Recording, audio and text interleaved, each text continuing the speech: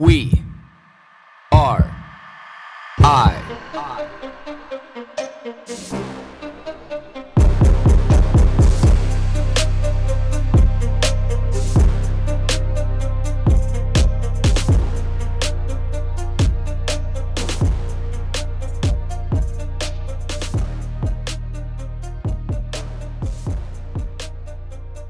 All right, so this is one of those scenarios that usually happens is you get into this like great conversation for like 15, 20 minutes before you start recording. You're like, I wish I would have pressed record. So thank you for letting me shut that part of the conversation down to hit the record button. But what we were talking about was you went to Toronto Yes. before the pandemic, but you lived in Vancouver. And what was the decision that made you stay in Toronto right when the pandemic hit? Why didn't you come Okay. back?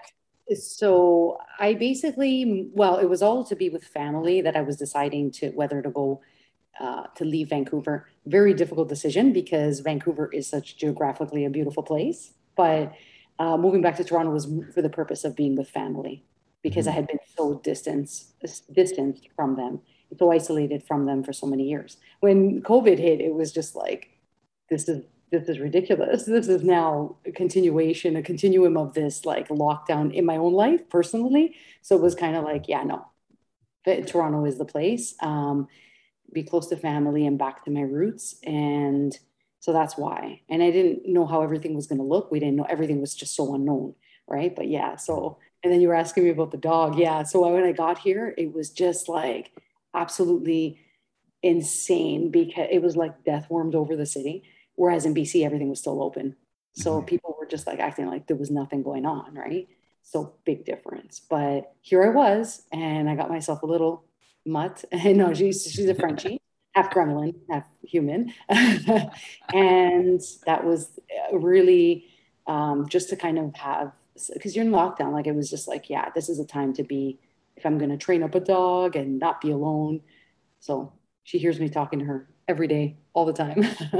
See, So those are the things that I feel like would have been like invaluable assets for people to be promoting during this. So like, whether it be like the government or like some other like figure saying like, hey, this has been 3 months now. It looks like it's going to be like 6 months or a year, or it's been 6 months. We're going to go through this for like a substantial amount of more time. Like maybe this would be the best time to be able to adopt a dog or adopt a pet. Just to be able to have a little bit of like that salvation, because we know there's like a lot of companionship that we get from animals, but like there was a lot of people who just end up sitting like alone or being alone or feeling alone, but it would have helped kind of like encourage a little bit more mental and emotional health. But again, like these are all the messages that we just never heard amongst all like the plethora of other ones about just being healthy and like ways to be able to improve your immune system or anything along those lines. It was just like the lockdown, stay home, stay away, just like that fear mongering, right? totally. I know it was gripping everybody and it was really making it worse. I know. That's where now we look back and go, people's mental health and these issues we still haven't even dealt with in the world because everything was so much into the fear, not to take away from what was the reality of the things that were happening because people were, there was just so much unknown. And yeah, you're right. You're so right. That was a tough time, really Yeah. tough time. That was my first thing. I was like, we got to think about our health. Even if we contract the virus, it's like the priority should be at that point, we didn't know virus or the vaccine. We didn't know anything at that point. We were just like, well, we need to take care of our bodies. Meanwhile, everybody's like, stuck inside, gyms are closed, what to do. I know that I was like, we need to be promoting more of like just physical health, which also, of course, comes into alignment with mental health, right? Having a pet, that's just like one of the things that you can do to make sure that you're taking care of yourself and having that, to not be lonely, to not be alone for so long. As some people, they go down paths. It's easy to go down a rabbit hole in your mind, right? When you're on your own. But See, and did at any point in time, so like you kind of alluded to that it felt like a continuation of a lockdown in your life. But one of the things that I've asked you for years, I guess a little bit of backstory for people who don't know, like we've known each other for a substantial amount of time and have like a really great history together. Um, but have you thought at any time during all this that if you were your former self, like physically, how much worse this would have, because you would have been in a demographic that this would have, like you would have had to take COVID-19 a lot more seriously. Not saying that you didn't now, but like you would have been in a category, in a demographic where, like you potentially could have died from COVID-19 at a younger age. Like, have you connected with that side of life, just knowing the dramatic change that you've made in your life? Yeah, absolutely.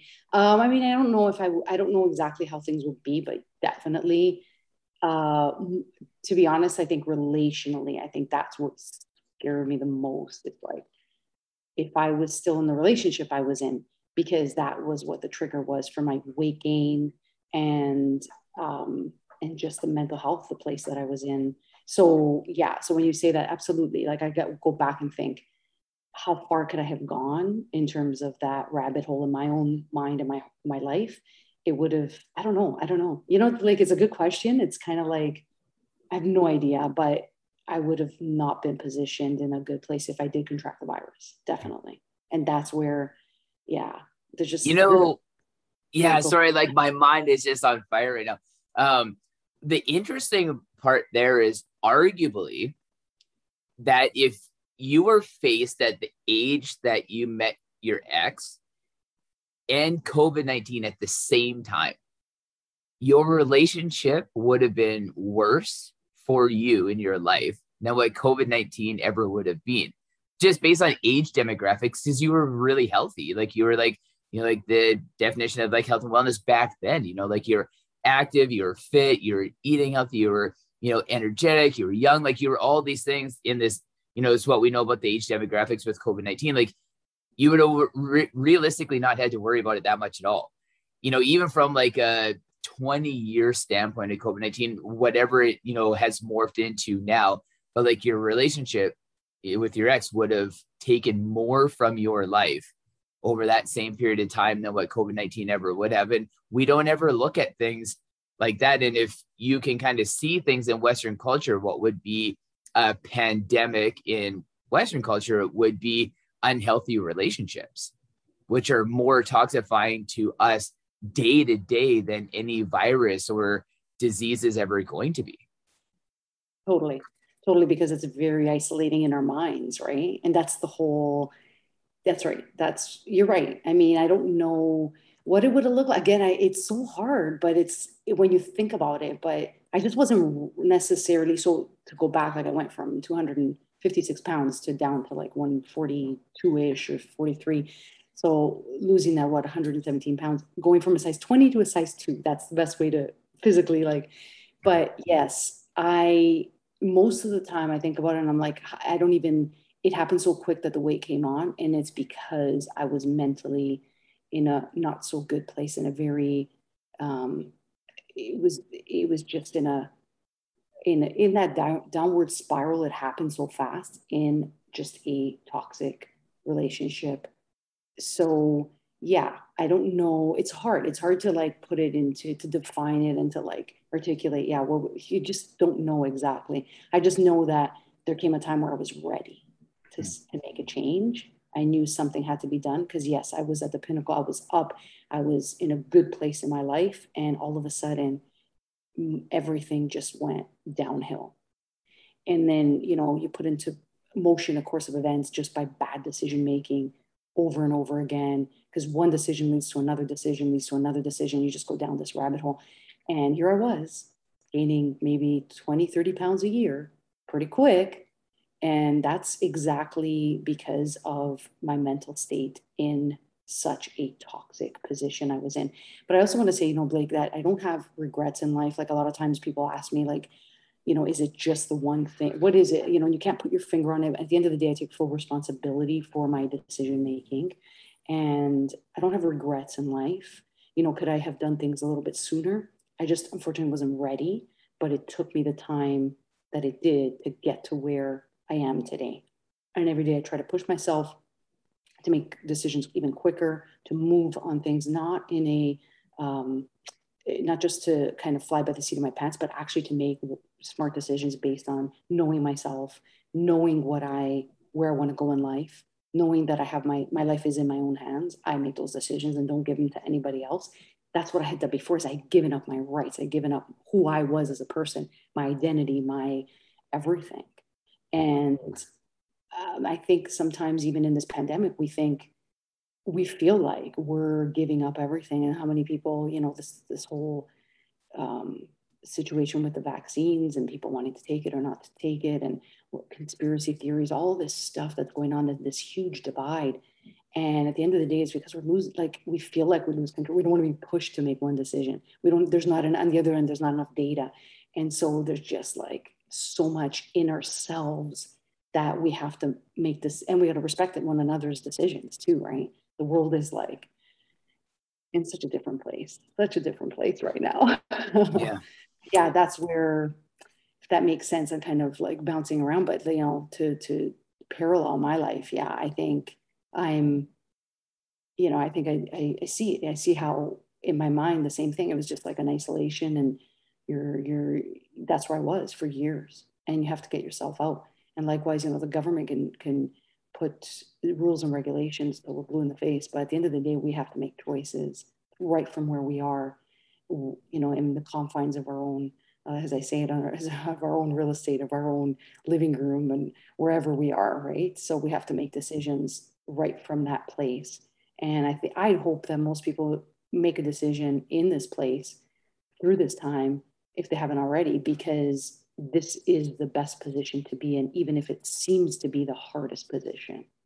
It's now is a great time to make a decision to make those changes, and only we can do it for ourselves, right? Yeah. Let's kind of peel it all back a little bit to your life pre your relationship with your ex. Like what was life back then? Like how old were you? What were you doing? Like were you a gym goer? Were you a rock climber? Like, were you athletic? Like what's a little bit of the backstory before we get into, because like one of the big reasons why we're here today is to be able to talk about this weight gain and weight loss journey, because like you're in a very atypical category of somebody who has lost over 100 pounds and has maintained that and hasn't gone through the yo-yo, which is very typical to that situation. But who was Sabina before your relationship with your ex when you gained all the weight? I think I was a go-getter, definitely. I had been through a few things. So I was in my mid-20s or later 20s when I got married to my ex. And it was just, I was in a good place. I was rising. I was working for the largest condominium developer in Ontario. And I was at a point where I was literally like, I actually should say I was almost burnt out, because I had such a drive. I was doing like 33, 34, 35 deals a month, like 3 months in a row. And I remember thinking to myself, I can't keep this pace. So yeah, I was always driven. And I think that's what kind of is slow, like, you can only go fast and furious that way for so long, when you have to just put the brakes and start balancing your life. And I was young enough to understand it, but not understand. And I didn't have necessarily, I'd also gone through like my mom passing away when I was 18, which was a tough thing. So bouncing back from that, it took me a little while, and you're trying to, make a life for yourself. I had to sell the house, and there's so many different aspects of my life, many moving pieces.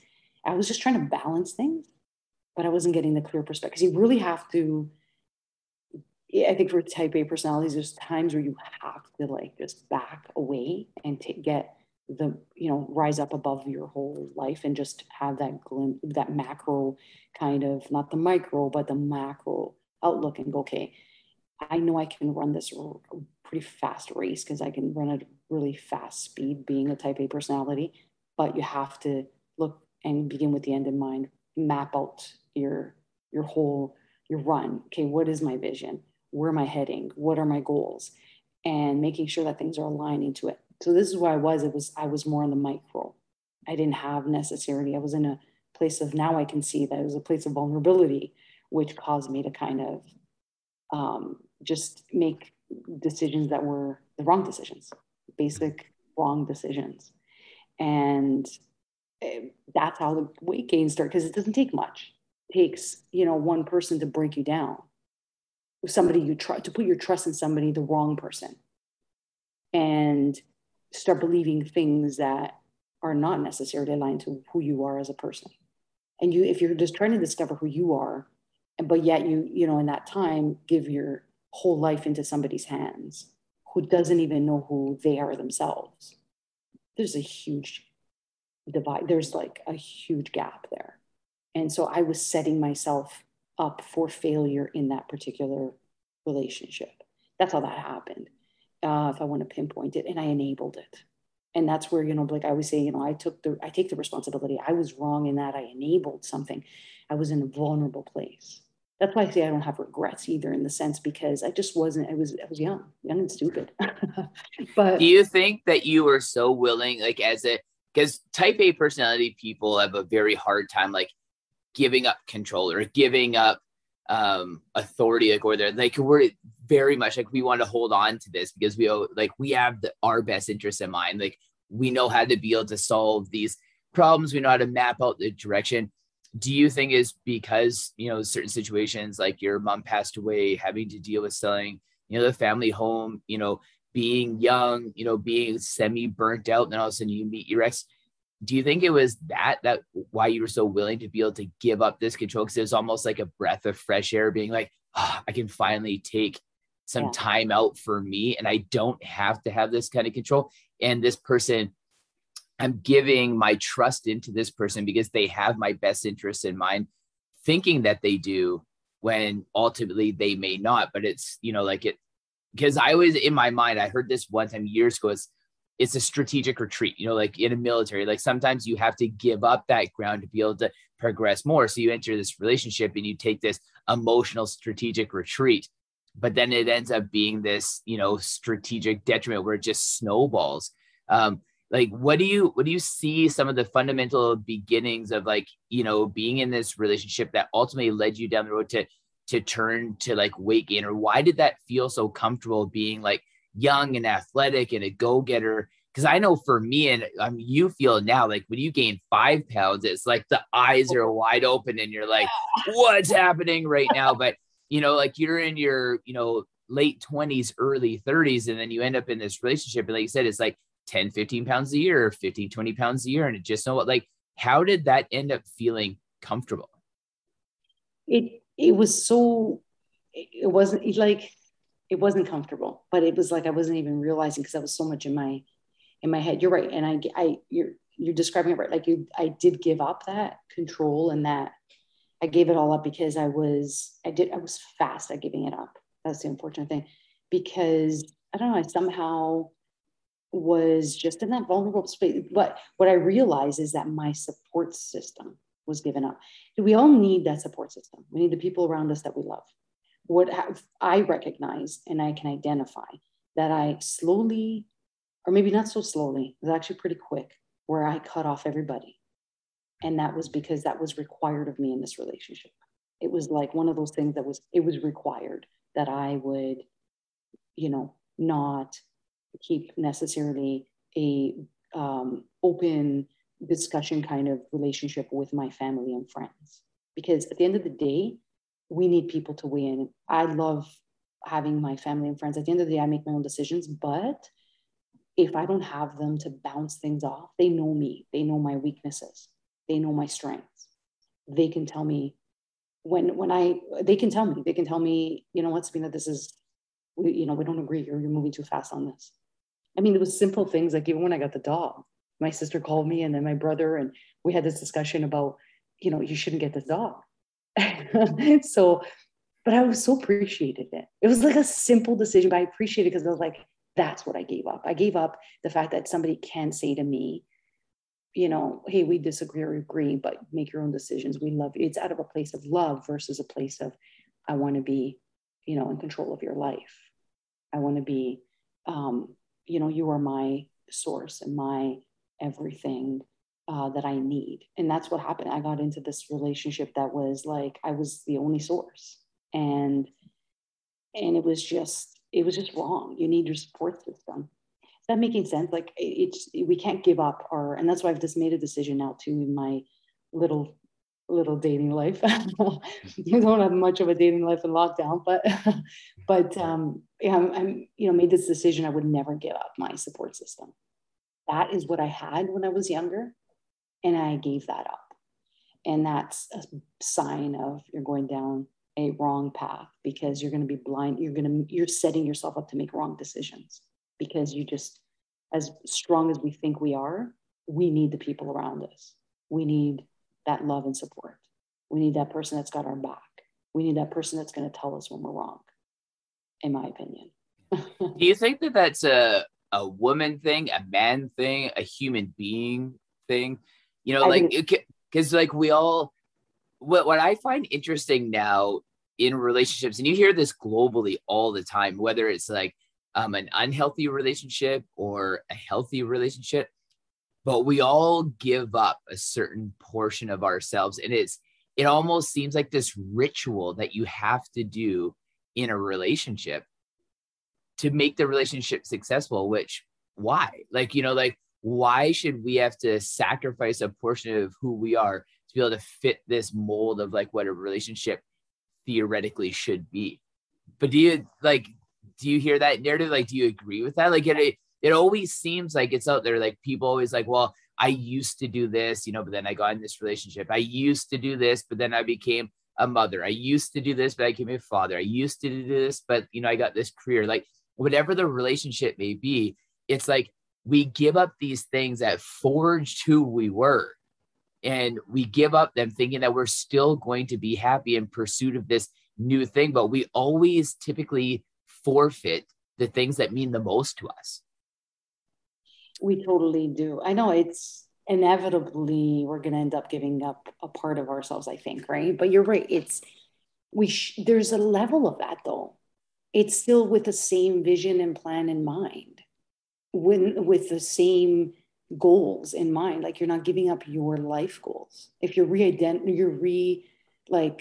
mean, at the end of the day, our life is going to change when we're with a partner, but it's not going to be, you know, if it's healthy, then things get integrated and things get there's a respect of one another's lives and relationships. There's so much that could be said here. I don't have it all figured out, like, yeah. But I do know, I realize that I'm like, giving it up is not right. It was so abrupt and so sudden. It was so I didn't even know what hit me. And then I realized, oh, this is just, now I realize, I look back, I'm like, that was purely manipulation. And it was wrong. But I don't even like to say that, because at the end of the day, it's out of ignorance, but we don't know necessarily. I mean, when you're with somebody, you know, you kind of, I don't know, like you get to a place where there's some things that do get integrated, but some things, you know, you don't want to give. I don't want my partner's life to be completely, I want to enhance that partner's life, you know. But if you don't have the same fundamentals, that's not going to happen. It should be where you're giving something up for the better, not for the worse. If you're giving it up because it's exhausting, because you're having to put the relationship first, then that's wrong, I think. I mean, weigh in on that, but I don't know. I don't have it all figured out, Blake. Well, I ask this question to people all the time, and it may be a today problem and not a past problem in this human race, this human evolution. Do you think in today's times, two A-type personality people, male, female, male, female, female, whatever like the situation may look like, do two A-type personalities, can they succeed in a relationship today? I have no idea. That is a good question. I think about that too. I think, you know, it's, at the end of the day, there's going to be sacrifices. I don't know. You know, you could probably weigh in on this more, because as a parent, right? I'm not a parent. You know, one of the first things I realized was that I was, when you're asking this question, it makes me think, I was, you know, yes, I'm a type A, but at the end of the day, there's still certain needs. Like I froze my eggs immediately. when I realized the relationship was going downhill. And I realized that this person didn't want to be a parent. And yet I've desired that the whole time. And as much as I know that parenthood takes a part of you away from, or like you have to make those sacrifices, and those you've got to just basically slow down your pace in life, generally speaking. You could still run your business and do the things you want to do, but it does slow down the pace. So, and it does refocus you, and it does change certain things, certain aspects. Um, so I was in a place where I was like, I'm going to freeze my eggs. And now I'm like, how do I even do this? I can't on my own necessarily stop everything as a single parent to have a child. Um, in a partnership with two A personality, yeah, I think it can. I don't know. It's one of those things you got to speak into this because Blake, you're better at this. Well, I think from like a parenting standpoint, which I want to kind of loop back around like with you after this, is that I think knowing everything that I've been through in my life, whether it's building my life, defending my life, wanting to pursue things in my life, that there's never been a situation where you unintentionally and willingly throw yourself under the bus in the pursuit of this human being that you've brought into this world. You know, because becoming a parent, there's nothing else that I can relate that to, where it's not something you have to think about. Because when things only affect me, I typically will sit down and reflect, you know, like, is this something that I should be doing? Or there's like this tug of war inside me, you know, whether it's like the angel on one shoulder and the devil on the other or whatever. But like, there's always this battle. But when it comes to my children, it's like, there's only one path, and it's like their success. You know, it's just defend at all costs. And I don't even have that for me. Like, I don't even defend myself at all costs. I've realized this over the years, where like, I want to fight for something, but there's always like, you know, like, should you be doing it? But like, when it comes to like your children, it's just all in, you know, like, it's not neck deep. It's like you are over your head and you don't even realize what you're doing. And it's a real interesting like aspect of life, because I think when you become a parent, you can't really define that. And people who are parents can't ever explain it in a way, because it's a feeling, you know, it's like, how do you explain what authentic love feels in that moment where you really feel it? Like, when you really feel love, or like, how do you explain to somebody what like elated feels like in that pure moment when you're feeling it, or like intense anger, you know, like we can't explain these things, because they're something that we need to feel. And it's very interesting to know that you don't really have control over this aspect of the want to defend, or like the want to nurture.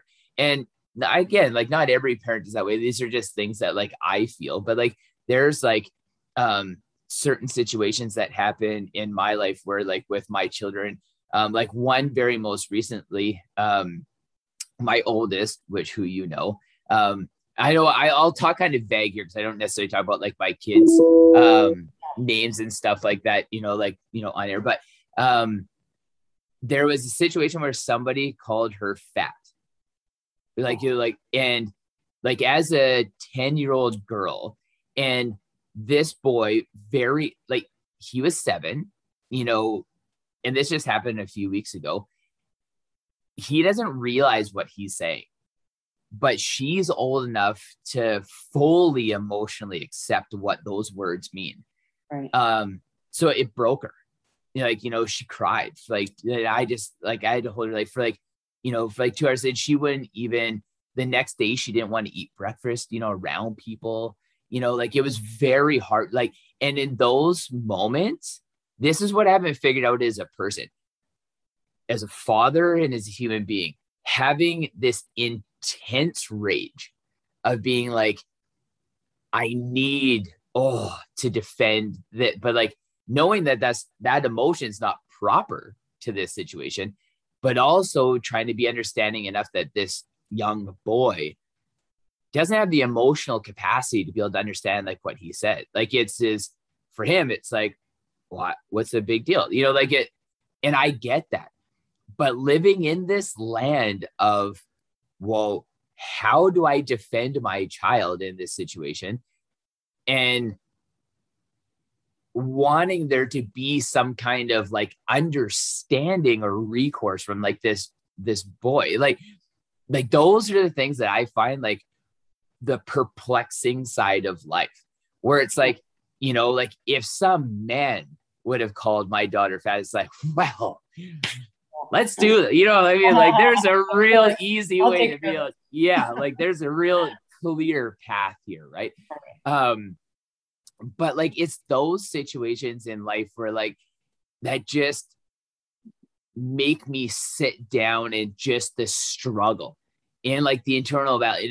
You can probably get the energy off me. Like I'm still struggling with this because I don't know what that means. Like I don't know how to be able to interpret those feelings and those emotions, but I know these are the situations that add the bricks of potential failure to people's lives.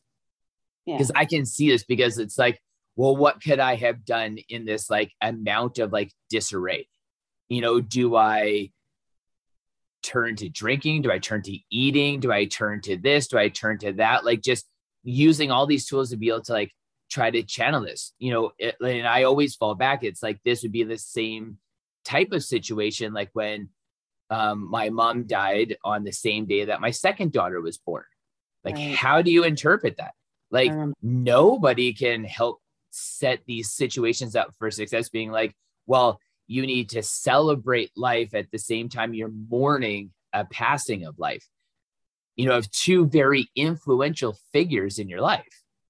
You know, it's these type of situations in my life where like they're a crux, and like what is going to happen at that, you know, that crossroads of your life where I don't know. Like the only emotional intelligence that I want to try to develop in these situations is that the wheels don't come off the bus, because they very easily can. Like those are the situations where it's going to happen.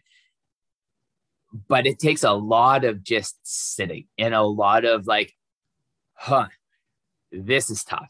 You know, like what is going to happen as a result of, you know, like this moment. And I don't know, like this is all the human experience that I don't know how to interpret or like relay on to other people. I feel like talking about these things, realizing that we all kind of end up like in this weird gray area of life of like, how do I navigate these waters? Or like, why has nobody ever been like routinely or regularly talking about like what these waters look like? And I feel like that's the benefit now. Like people are kind of coming out a little bit more and being like, I don't have to hide these things for myself, especially as a man. Like I don't have to grin and bear it. Like I can talk about it. It's like, let's try to figure this out. Like, what have you been through in your life? And that's one of the always benefits that I have found, like all the years that you and I have like bounced ideas off each other's. Cause it's like, there's a lot of struggle with being a human being, and our struggles now aren't like the struggles that I think we actually know how to properly interpret and deal with, where it's like my struggle that I connect with is like, can I go find food? Can I go build shelter? You know, can I provide heat? Like these are things I can easily conquer, but there's a lot of these other situations in life where it's, you got to almost like throw your hands up sometimes. Yeah. Well, and I think you do a great job. Like, honestly, like even just being there for your daughter, right? Like, that is the thing. I know growing up, like, I mean, if like it's just being there, because I think as a girl, like you, especially a young girl, what a young girl really just needs is to be told that she's loved, and it's not too much. You can't overwhelm young girls enough with love and acceptance, especially from a father figure. I didn't have that particular. My dad was not a very present dad. So it was, I look back and I realize, yeah, if I had that growing up more, and I remember moving to Italy, we moved to Italy for about 3 years, and I remember having family around, and that's all they did was they just, completely saturated me with love, and my siblings as well. And it was always like, yeah, you're beautiful. It was just an acceptance. And that's why I think just being present as a father in their lives, being present, not being perfect, being present. That's the thing. At the end of the day, my dad was an imperfect dad, but the fact he wasn't present is what remains, I think, the most. That's the gap, was the gap. At this point, I don't necessarily know. My dad just passed a year ago, but you know what? I had such a, like, I remember seeing him when I was heavier, when I was at my heaviest weight, and he's pretty critical about it. He didn't necessarily accept me for who I was, how I was in that moment. And if he would have just seen past that, it would have felt better. But at that time, I didn't need that anymore in my life. I needed it when I was young, when I was vulnerable, right? And that's what girls need. That's what your girls, everybody, that's what girls need. Um, but I remember him saying, and like I said to him, I go, yeah, that I'm losing weight. And he was like, oh, you'll never do it at this age. It was so critical. And yet here I was on a goal, on a path that, and you saw, I mean, obviously you trained me, you were there every step of the way. You saw the good, the bad, the ugly. And there I was. And when he saw me, later on, when I lost the weight, it took him 30 minutes to recognize me. He wasn't well. He was dealing with dementia. He was already in the hospital. And I remember thinking, I don't need his, I know you always need your parents, but I didn't at that point need his acceptance for me to hit my goals. But if we have that love when we're kids, and that's where, like, with your girls and even all boys, when we have that when we're kids, when we're really young, we have all that acceptance and unconditional love, then our heart is filled. We're not needing to fill it with these bad relationships. We're not filling the gap, because at the end of the day, that's what we're going to end up doing, is filling that gap in ourselves with addictions, whether it's to food, whether it's to alcohol, anything, drugs. We're just allowing stuff to come in to fill that gap. And you can look, there's a plethora of it. You can pick anything on the scale.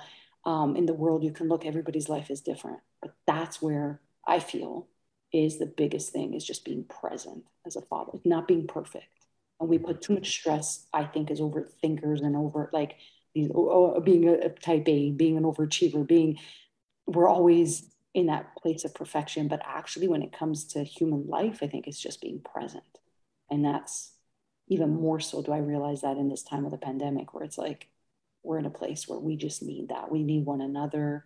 We need a judgment-free, safe place where we can be open and honest, where we can be vulnerable. And when we are, at the end, we're always actually managing our own selves. Like, we're governing ourselves, our emotions. Emotions are fleeting. They're going to come, they're going to go.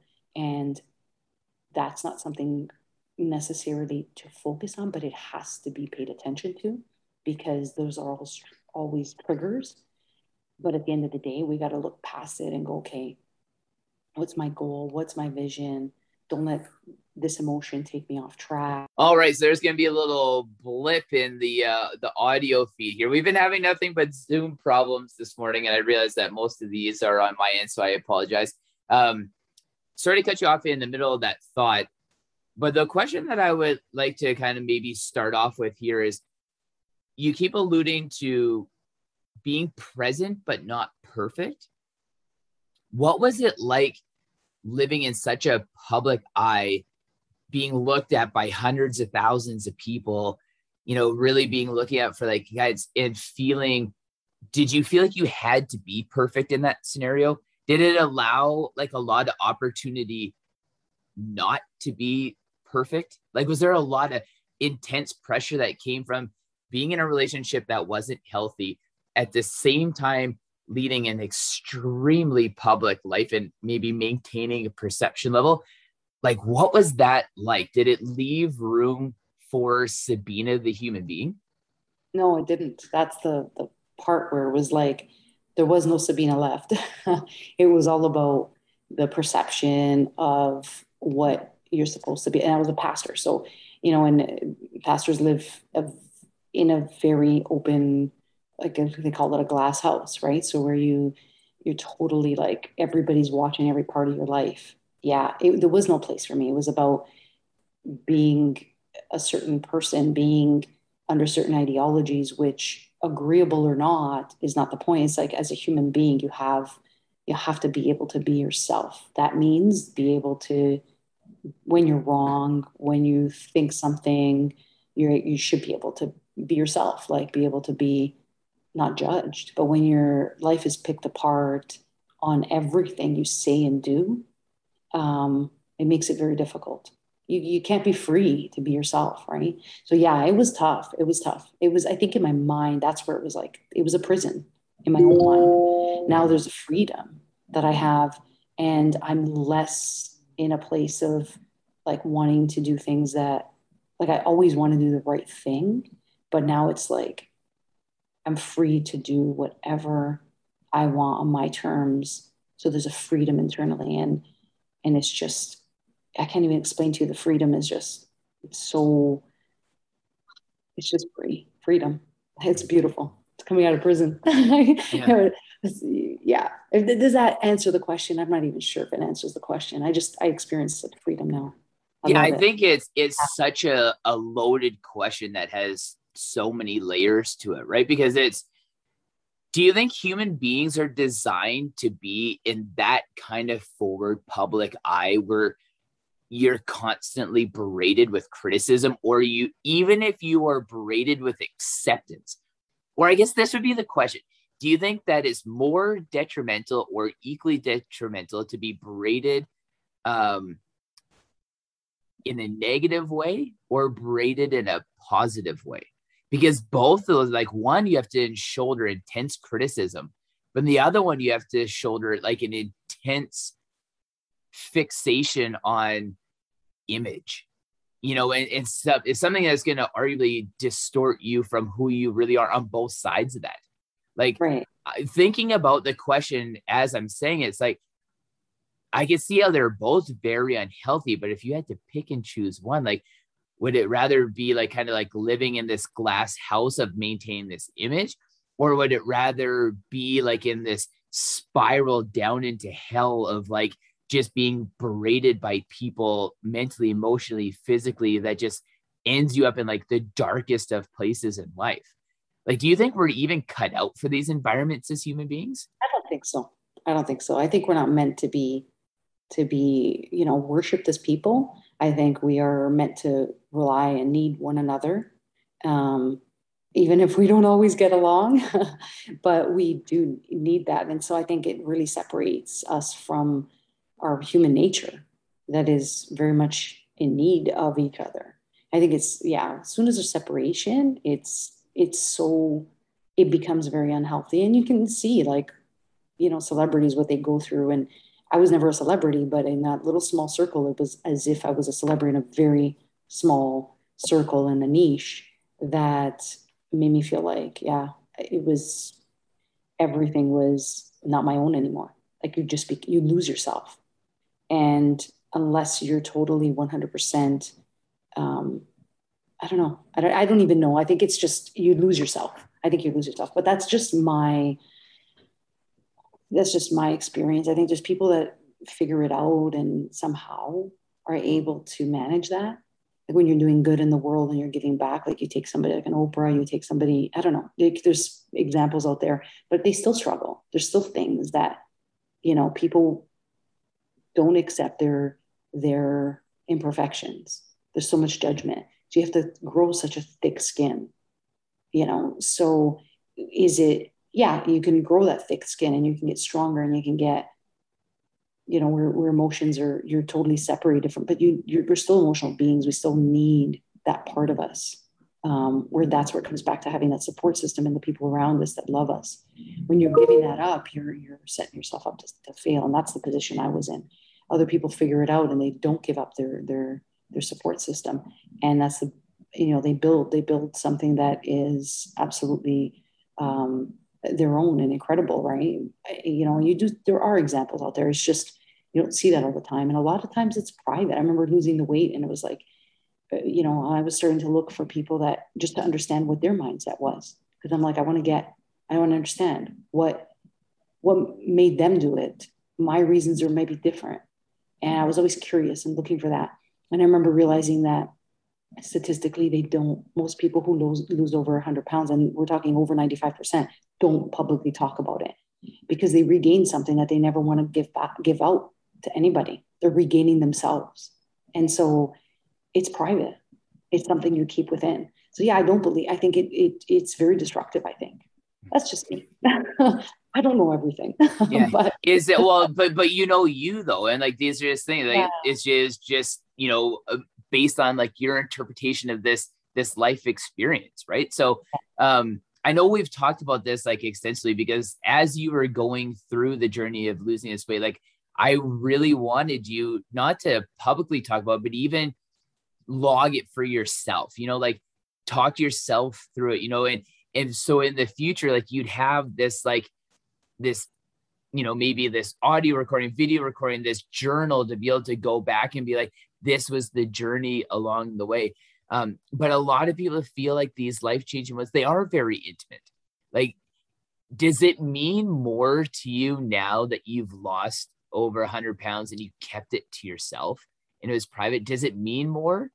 Or do you wish that you would have shared it along the way for, inspiration or encouragement or, any other kind of for somebody else benefit? Because like, really, that's what we've talked about this whole time is like living life for other people, and this was always like my kind of like issue with my own life too, is it's like, well, do you want to be inspirational?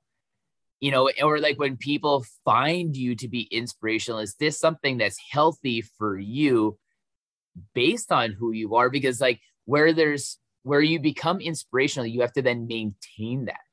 And does that take away from the drive that we have to be able to achieve purely what we want? So like, do you look at that intimate experience that you're happy that you kept it to yourself? In a way, but in a way, sometimes I think, I wish I was strong enough to be able to, if I'd have to change anything, then that would probably be stronger to be able to share that through the journey and be able to deal with the criticism on the other side. I had different levels of things I was going through, a court case that took 2.5 years. It was too draining for me to be able to share even this part of my life. I needed to get myself back. So in my case, I think I couldn't in that position, but like if I was even stronger at that time, now I think if I had to go through it all over again, of course I'd be able to manage it and I'd kill it. Mm-hmm. But no, at that time, I just couldn't have. I couldn't have. It would have taken me back, and I probably would have become potentially bitter towards people. I was able to keep my just love towards people. I mean, you never want to hate people, but there's things that happen. Even now, there's people that see that the weight loss and they're super critical about it. Some people, you lose too much weight. Oh, you're too skinny.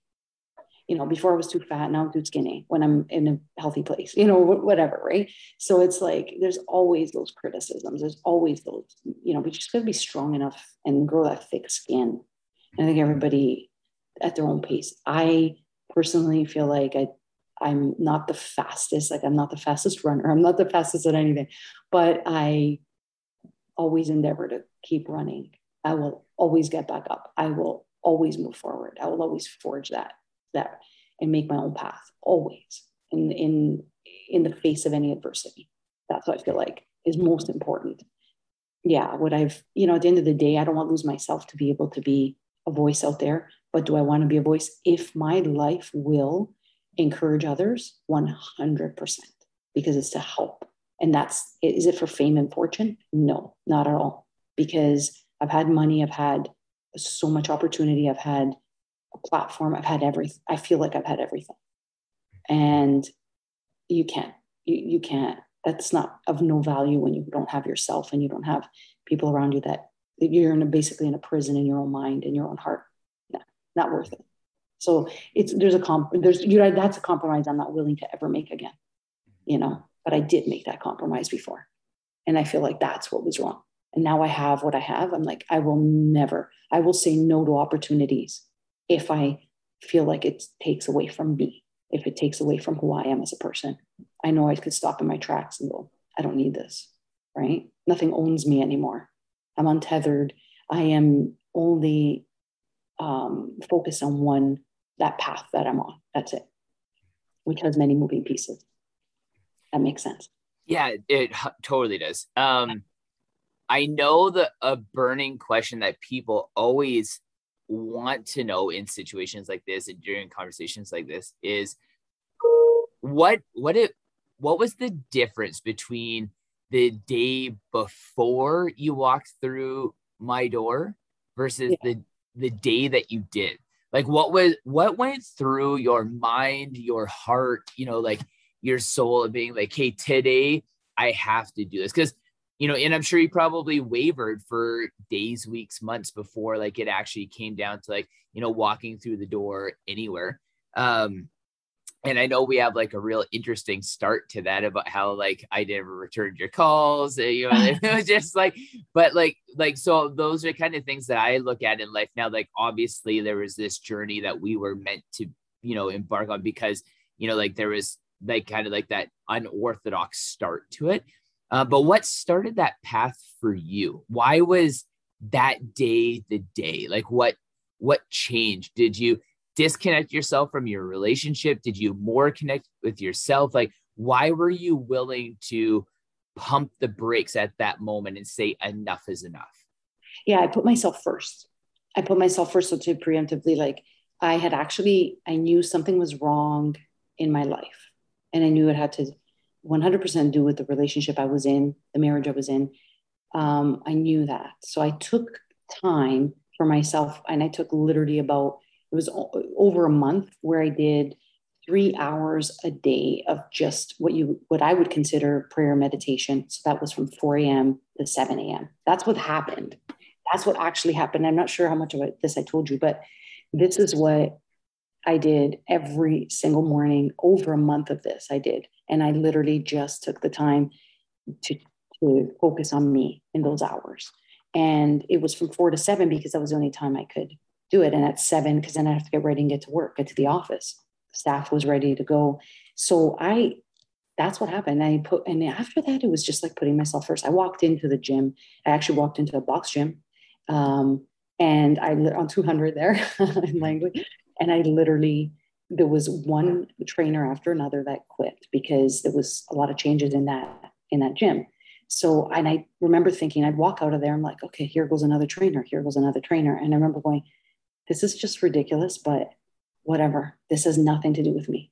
It was the first time that I wasn't taking that as a personal rejection, as a personal, that it didn't set me back. And then I was like, okay, well, the answer is not this box gym. The answer is not here and in these trainers. And that's when I looked up a private, and that's where I found you. And yes, you didn't call me back. But when I walked into your gym, I came with another level of, this is now something that I'm committing to. And it didn't matter what you told me and to do, I would do it. It was just like, my commitment was like, I'm just going to do whatever he says. I'm just going to trust it. And when you did, you're like, whatever, there was things that you told me to do. And I did it. I remember when I started rowing, you were like, row 1,000 meters. I think you wanted me to do maybe up to 5,000 meters. I was going to say it was, but yeah, I remember when I was just like, do this 5,000 meter row. And you're just like, what now? Yeah. Which people like, even like people who are like very much like athletic or like look athletic or feel athletic or call themselves athletes, doing a 5,000 meter row is just like absurd. But like that, I don't know whether this is like my benefit or my detriment, or then by, people who come to my life's benefit or detriment, is like, I don't understand walls. I don't understand being boxed in, like for me, it's just more like, well, why can't you do 5,000 odd? There's no barriers. Just like, it's just going to take some time. Like, I'm not saying it's going to be easy. I'm not going to say that, it's not going to take all day, but like, it's just, why not? Like my mind is always geared towards why not, and it's never like, I think it has like its pros and its cons to that. But like I remember, like, you know, like obviously, you know, anything that you're going to do, you know, being, you know, over 250 pounds, you know, and like it's going to be a struggle, you know, but like these are the things that we wish as a society where it's like, let's get inside, like turn a video on of your brain. Let me tap into this emotional side that you do. Because like, how did you put yourself through that? Like those are like the holy grails of moments for people, because those are the things that people need, where it's like everybody would know how hard that is for you to be, you know, with a guy in a private environment, you know, being extremely overweight and all, you know, being in a toxic relationship, being, you know, braided emotionally in the public eye. You have like all of these things. And on top of that, like when you said, like, I need to trust this person, you know, like I went to like what you said earlier, it's like, you know, you had this mistrust with your father, you've had this mistrust with your ex, but then you want to openly give this trust to somebody else, which means you've connected with not wanting to waver from who you are as a human being. Because I always say it to people all the time, I would rather keep trusting and loving and being burnt by that than close that off and change who I am as a human being. Because then I've lost. In my mind, that's when I've lost. Right. You know, but like that moment, like what kept you coming back? Like when it was so hard, you know, not to quit. That was the only thing, was don't quit. Could I believe, I remember you think, because I was like, can I lose 100? It was almost like when you said, what's your goal? And I was trying to, if I can lose 100 pounds, it wasn't like I'm going to lose 100 pounds. At that point, I didn't even know if to believe I could, you know, but what I did believe is that I could not, I wouldn't quit. I believed in myself enough that I wouldn't quit. And so that was the thing, is whatever you told me to do, and I would even do more. In fact, that first row, I went to 10,000 meters. So I did 10K on the rower, first time I ever hit it up, I think. Well, maybe you had me do like 500 meters before, whatever. But like that was the first long row. And I was always like, just don't quit. And I remember thinking, one more, I can do one more. Okay, another 1,000. And then why not do another 1,000, another 1,000. And you did say step by step, just a little bit more. And in fact, those were your words too. You were like, yeah, just always, you know, you're only competing with yourself. You're only, you know, and I'm competitive, but not really like, I'm always competing with myself. I am. That's the one thing, is challenging myself to go to the next level. That's, I think the key is you look at yourself and go, can I do today a little bit more than what I did yesterday? Absolutely. Because if you did that yesterday, then you know you could do a little bit more, a little bit more, a little bit more. And not every day is going to be perfect. Not every day is going to be, but you just have to keep going. Every day you can reset. If you did something wrong yesterday, who cares? Okay, you screwed up, maybe whatever, you had a cheat meal, whatever the case is, maybe whatever, you know, and I'm not even at that place anymore. At that time, sometimes I'd at times binge, but it wasn't really, to be honest, that was never a huge issue for me, because it was just my mind. It was more my mind. If I can keep my mind, because my mind was hijacked from being so torn down, from a life of abuse. So that's what I realized. I'm not under that place of abuse. So it took back that real estate in my mind to say, I can do this. I can do this. And it's that self-talk. It's that self-acceptance, that self-love, and say, no, you can do this. You can do that. And then taking the guidance is the part of me that was like, okay, I'm not an expert. I'm not a trainer. I'm not a nutritionist. I might have been raised in a way where, yes, I understand food. My parents had restaurants. So it was always about, we were always in the kitchen. I grew up in the kitchen. Food is something, but I didn't understand macros. I didn't understand what fueling your body versus emotionally eating. Being that I come from Italian background, that's something that we, eat and eat pasta and have wine and that sort of thing, right? So till your heart's full and it's great. But when you start understanding that I'm on a goal here, and now I live where I can be free to have a drink, I can be free to have a cheat meal, I can be free to do these things. But I had to, for a time, give up those things to say, I need to stick to my macros. I need to stick to this particular, just to hit my goals. And as I hit those goals, every single time there was a certain confidence and a satisfaction, a fulfillment in me that brought me into a place of, this is who I am. This is who Sabina is, not who somebody else is. And I could look at myself in the mirror and say, yes, this is who I am, right? So that's just that self-acceptance. Why do you think we're so willing to let our minds be hijacked? Because we are like inherently, like as a species, and like right now during the times that we're in, I think it's really easy to be able to see how easy it is to hijack people's minds, you know, and people losing. I think the tough part right now is you see how easy people are willing to let their minds be hijacked, and how that is reflective of people not, or losing the ability to be able to critically think, you know, and just through these soft times that we've been living, because life is arguably easier now than it's ever been on this planet ever for human beings. But it's created these soft minds that like we've just lost this critical thinking. And so when you were talking there, when you were explaining to that, where it's like when you were on that road, because I remember it was, you know, I was training the client, you were in my office, we turned the rowing machine to be able to look out the window. You brought your, or no, I was playing my music, and we always back then battled on music because you're just like, your music is shit. But like you just, you know, but you just plugged away because you tapped into that. You got back into critical thinking. You got back into connecting with who you are. You got back into allowing yourself to take control of your mind. But again, we give it up so easy. But when we connect with having control over our mind, it's like we've become this fucking unstoppable force. And that's what allowed you to be able to do that. And I love operating in that area, in that zone, when you know that you have absolute control over your mind, because then your emotions fall into play. You physically fall into play. Like just, that's when, you know, you're operating, you know, where the stars are aligning. What does that feel like to you? And like along the way, when you'd hit those goals, like how satisfying was that when you just felt like the wheels were just clicking and turning right along? Yeah, I was, every inch of the way was gaining myself back, and it was gaining back that place of freedom. But it's where there's no fear, where you're just free, you know, where you're just like totally free to run your race, basically, is how I like to coin it. But it's, you know, you just freely be yourself. Like nobody can hinder you. Nobody can get in your way. And it's not like you're pushing people out of the way. You're just, in fact, the faster you run, the faster you make those, you know, you accomplish those things, those goals. I felt like now all of a sudden everybody wants to be on board. Everybody wants to support that. They don't know necessarily what you've been through, but everybody support everything. The tables turn now.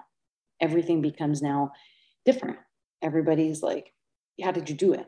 But actually, it's that mindset. It's just a freedom in the mind to say, you know, you're not pushing people away. Like at times I did push people away when I was younger, when I was more ignorant towards the things that now I know. It's just freedom. It's just, I don't even know how to take it. It's like, it's something that you do automatically because you know this is what brings fulfillment. And there is a difference between fulfillment, because fulfillment, that's your own satisfaction. You could sit there all alone and be happy with yourself, and you can have nothing around you and just be totally happy, absolutely just joyful, happy in your own heart, not alone. See, I'm alone, but I'm not lonely.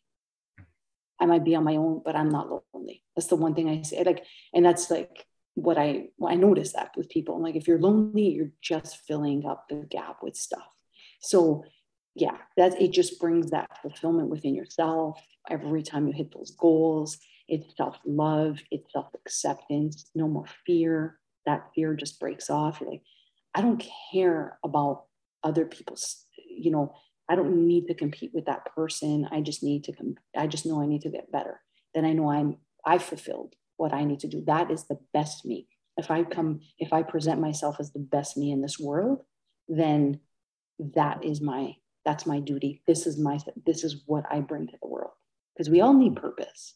We all need to know why we're here. That's at the end of the day, when we don't have that, that's when we end up going backwards. We end up feeling so alone and feeling so, broken. We again come back into bad relationships and all of these things. But I was a broken person. I was abused my whole life. Going into a relationship, that relationship was bad because I was vulnerable, because I never broke the cycle of abuse that happened growing up. So for my dad. So I was, my whole life, now I was like finding myself for the first time. It was like, this is who I am. This is not about who anybody else is or does. And I have skin in the game. That's where now I have skin in the game. And I literally have some flabby skin. See, and I can laugh at myself, and I'm totally confident in myself. But see, like, you bring up a really good point there, because I actually had this conversation last night, and it is exactly what you just said. I understand the fundamental need for humans to be around other humans. And that's a narrative that you've heard a lot, in this last, 18 months, 2 years, this pandemic situation, is like the loneliness that people are feeling, the isolation that people are feeling. And I've never really connected with that, because of the fact that I know now the difference between being lonely or being alone. And I've known that for a long time. I just never really kind of had like a real definition to it. Like what you said, it's like, I realized life is a journey about loving yourself, not convincing other people that you should be loved. That's right. And when you're there, like, because I love going in the backcountry by myself, and people always say, like, why do you like, I love the isolation. I love the solitude. And I realized because I actually love myself, but the influx part that I was is like knowing I love myself, but people telling me I need to be somebody different. But then I was like, ended up in this weird gray area there, be like, well, who's right? Am I right? Or are these people right? Or is somewhere in the middle right? And I realized the more I tried to convince myself that either the middle was right or the people were right, that the more I lost myself. But the more that I brought myself back to who I know to love as me, yes, it might have made my circle smaller, but we all know that, like, that's the refined version down to the people who are actually accepting of just who you are when you wake up in a day.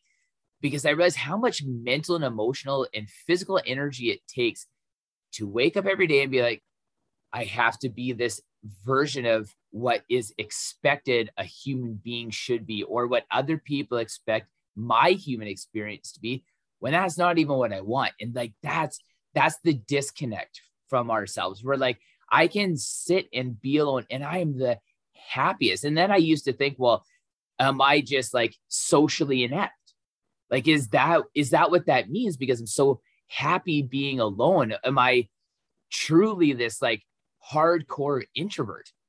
But, then obviously, like, reading the book Quiet years ago, I realized, well, no, like, you're introverted in some areas of your life and you're extroverted in other areas of your life. Nobody is a pure introvert or extrovert, but we're told either you're one or the other, not this hybrid version of both. So if I just respected, like, I'm very introverted because I love myself and I can sit alone, but that doesn't mean I'm socially inept and not an extrovert.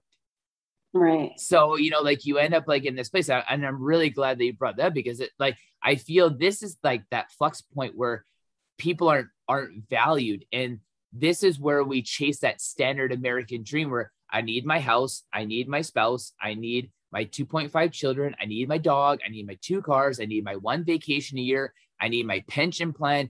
Anything outside of that is like where people lose themselves. But how many people identify with that? And now you're starting to see more people. I'm a leather maker. I'm a woodworker. I'm a craft brewery guy. I'm this, I'm that. Like, you're getting people are just like, no. I know that there's this side life, but I'm going to trade it all for this thing that's burning inside me. And where passion projects used to be a dirty word. Passion projects in the American dream world is you'll never be successful. Passion projects people do for fun, but you'll never make any money at it.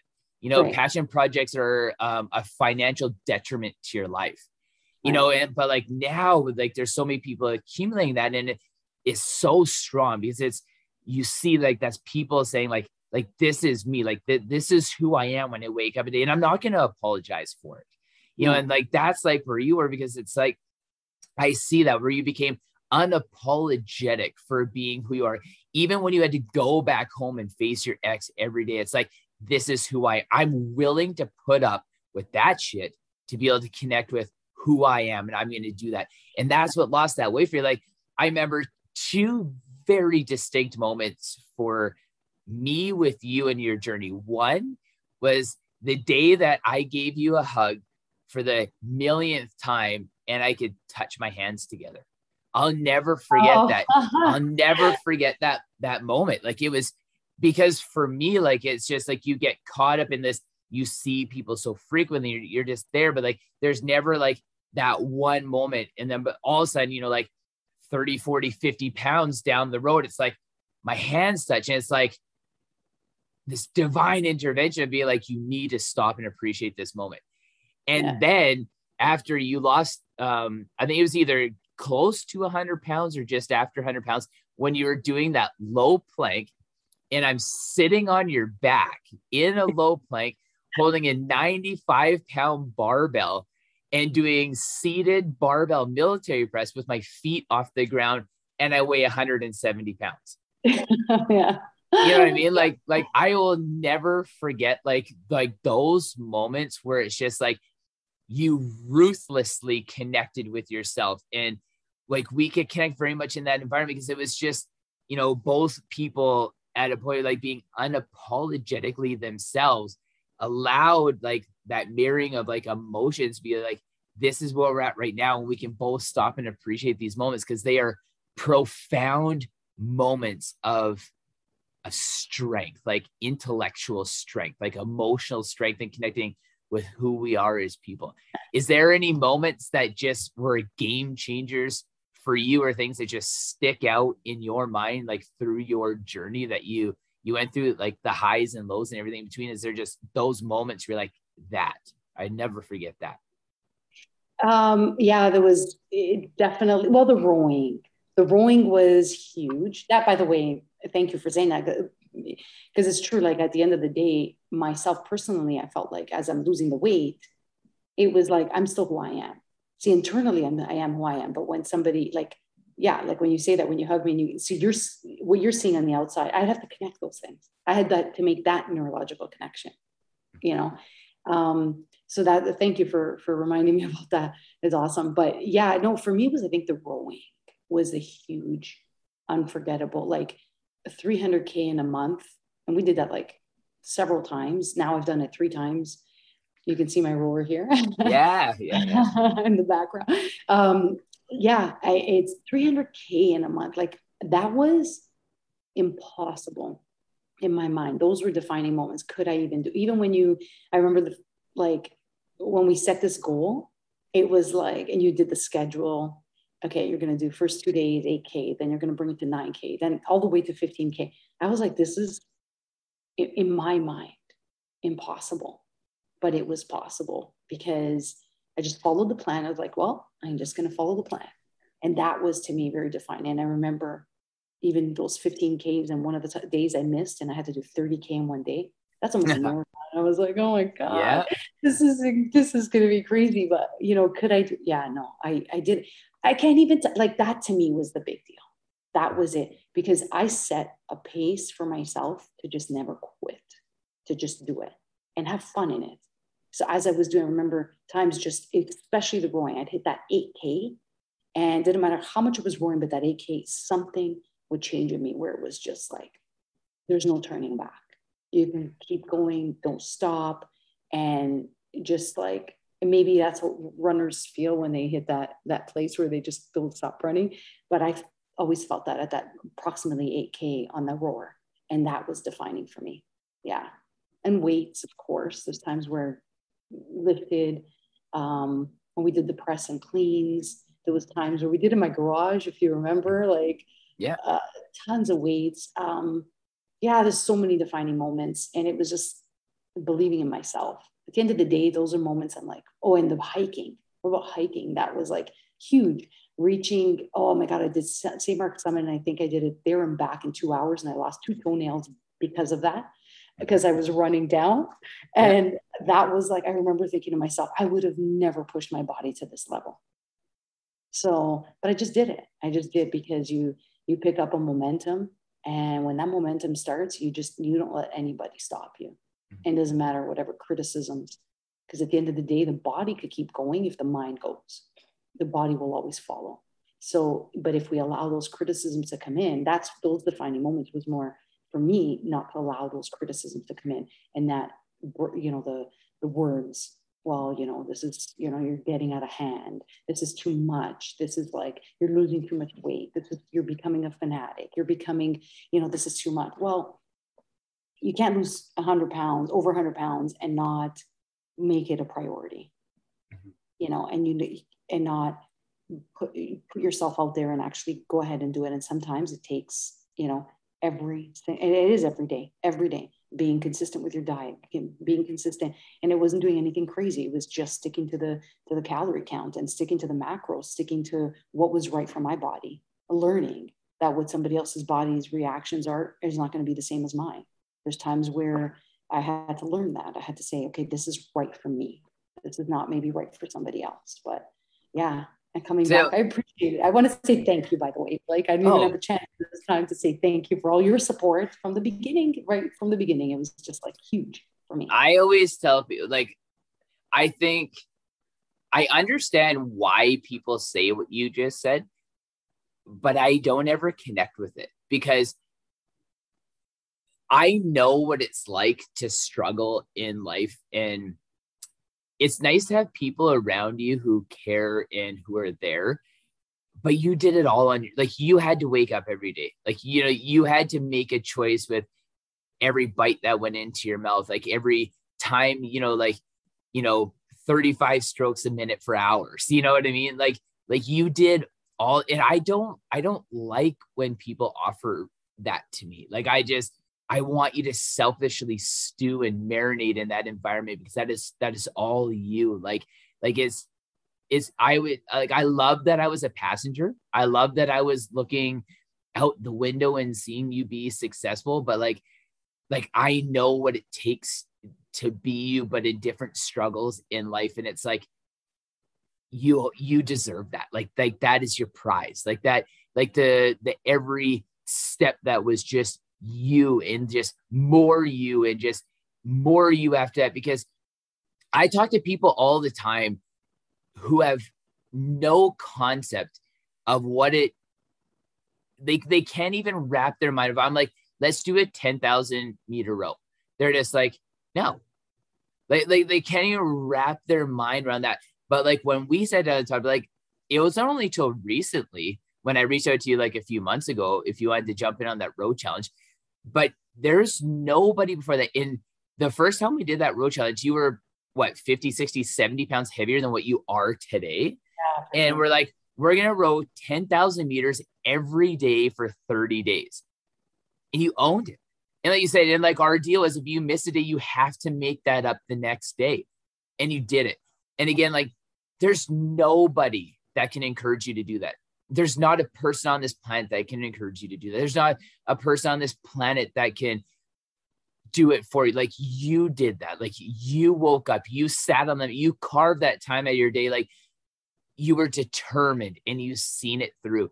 Not only that, then we get into the next one where it's like, yes, we're going to row 8K for 2 days, 9K for 2 days, 10K for 2 days, all the way up to 15K for 2 days, and then bring that back down. And we're almost at 400,000 meters in a month, like that. And then on top of that, then we do the ski challenge, when both of our lower backs were amazing, just the most crisp looking lower back. It's something we never even would have thought of it. Again, that's the aesthetics, but just like, but again, it's like, you want to take, like, rowing's hard, but then you take all the legs out of it. You're like, okay, let's rely on only the upper body, and just stroke after stroke after stroke, and just getting after it. Just, those are the things like that. The reason why I don't like to take credit for anything. And then that's the easy part.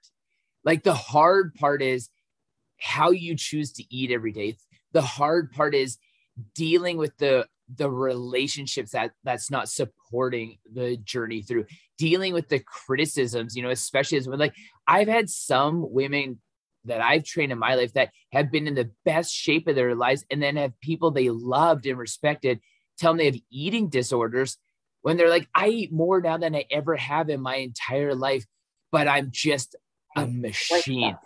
But they just like that's the hard part. Like anybody can sit down, row 50,000 meters in one shot, row 20,000 meters a day for a year. The hard part is just the people you love and respect, just taking that away, just pulling that away. And that's why I can't do it. That's why I can't accept any acknowledgement that I would add any force through, because to me, that's just as bad as the people are like, you can't do it. You're too late in life. You have too much weight to lose. Oh, like this and that and the next. Oh, like you're too extreme. Oh, you've gone to the gym 7 days this weekend. It's like, we're the laziest we've ever been as a species. Now I could go to the gym for 2 hours a day, 7 days a week, and I'm still one of the laziest human beings that have walked this planet, in contrast to how people have lived their lives and even what the human body is capable of achieving. And it's like, you did that. You did that every single day. Like that's who you were. And all through the times, like we talked about, when you would self-sabotage yourself, when you went through those, because everybody does, like everybody does, where it's like, do I want this? Is my old life more comfortable because that's what I'm so used to? Like, but you pulled yourself out of that every time. Like every time you went through it, you pulled yourself out. Like when you had every right, like when you went through your divorce, to be able to slip back into that old you didn't. Like when you were faced with having to leave Vancouver and move out to Toronto, you didn't. Like when the pandemic hit, you didn't. You've never gained that weight back. Like, never. You did that. Like you're the only person that, and like, that's what people want. That's, if you could bottle it and sell it, like that's what people are striving for. Is like, how do you do that? But the one thing is, it's like rowing 10,000 meters a day for 30 days. There's nothing that I can say to make it understandable what's going through my mind and my body that says that is okay to do, or we're going to accomplish this, or there's nothing that's going to stand in the way. Because I realized over the years, and I think this is exactly where you operate too, and correct me if I'm wrong, what I don't like now is these people who became very publicly well-known, say like David Goggins, I think is the most extreme example of this, where it's all about hate. Like, I'm going to prove you wrong. F you, F that, like just this self-hate, self-harm, hate everybody. I've never done it. And I've always realized that when I'm the most successful in any life, I see it in the gym the most, because I have this reflection looking back at me. When I smile at myself when things are hard in the gym, it's so much easier to do. But when I look angry in the mirror doing something that's really hard, it's like I connect more with that it should be hard. Not that I'm enjoying the struggle, not that I'm enjoying that this is actually something that I value and I love. Like going through this struggle there's this joyous experience. And I'm now connected with people. I remember like Courtney Dauwalter, like hearing an interview that she did about running, like one of the fastest ultra marathon runners ever, male and female, like beating top males by hours, not minutes or seconds, by hours. And she's just like, I ate some nachos and drank a beer and had some candy, and then I went out for a run. And it's like, but like, that's what you see when people love it. Like, and that's what I respect and I value so much. And like, I see that in you, where it's not about like any of these like profound, and I feel like that's what is hard to explain. It's because we're never taught that I'm coming from a place of loving. And is that the root of like, I love myself now? Is that like what we're talking about? Like, I don't even know. I believe so. Because you're putting yourself first, right? And you're putting yourself first. So and oftentimes, honestly, like often you're right. We each individually have to do it on our own. I do agree. I agree.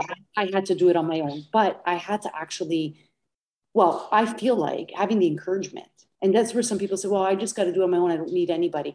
Actually, we do need the encouragement. We do need, and it's not to say that you can't do it without the encouragement, but it's just like depending on where you're at that place where I was at, I did need the, I didn't know it was possible. So I think sometimes you're right. Like there's some people that just can just automatically off the bat and just flip the switch. A lot of times it's a matter of saying, okay, I am weak in this area. I've made mistakes. I don't know necessarily how to get myself out of it, and then start trusting that there are people. I remember you saying to me certain things. I would just ask you the one thing, be like, is this possible? I'd say, is this physically possible? Like the rowing or whatever it was, you know? And you're like, yes, absolutely, it's possible. And you can lose more than 100 pounds. You were like, you know, you can lose 120 pounds. Like, and I was like, that's possible, you know? So it's just a matter of believing. You believe and you start lining all of your actions, but it also is following up with the actions. It's saying, you know, this is, you know, it's just a matter of like putting your priorities straight. When I started waking up at 4 a.m., that was putting a priority, and it didn't make sense to everybody around me.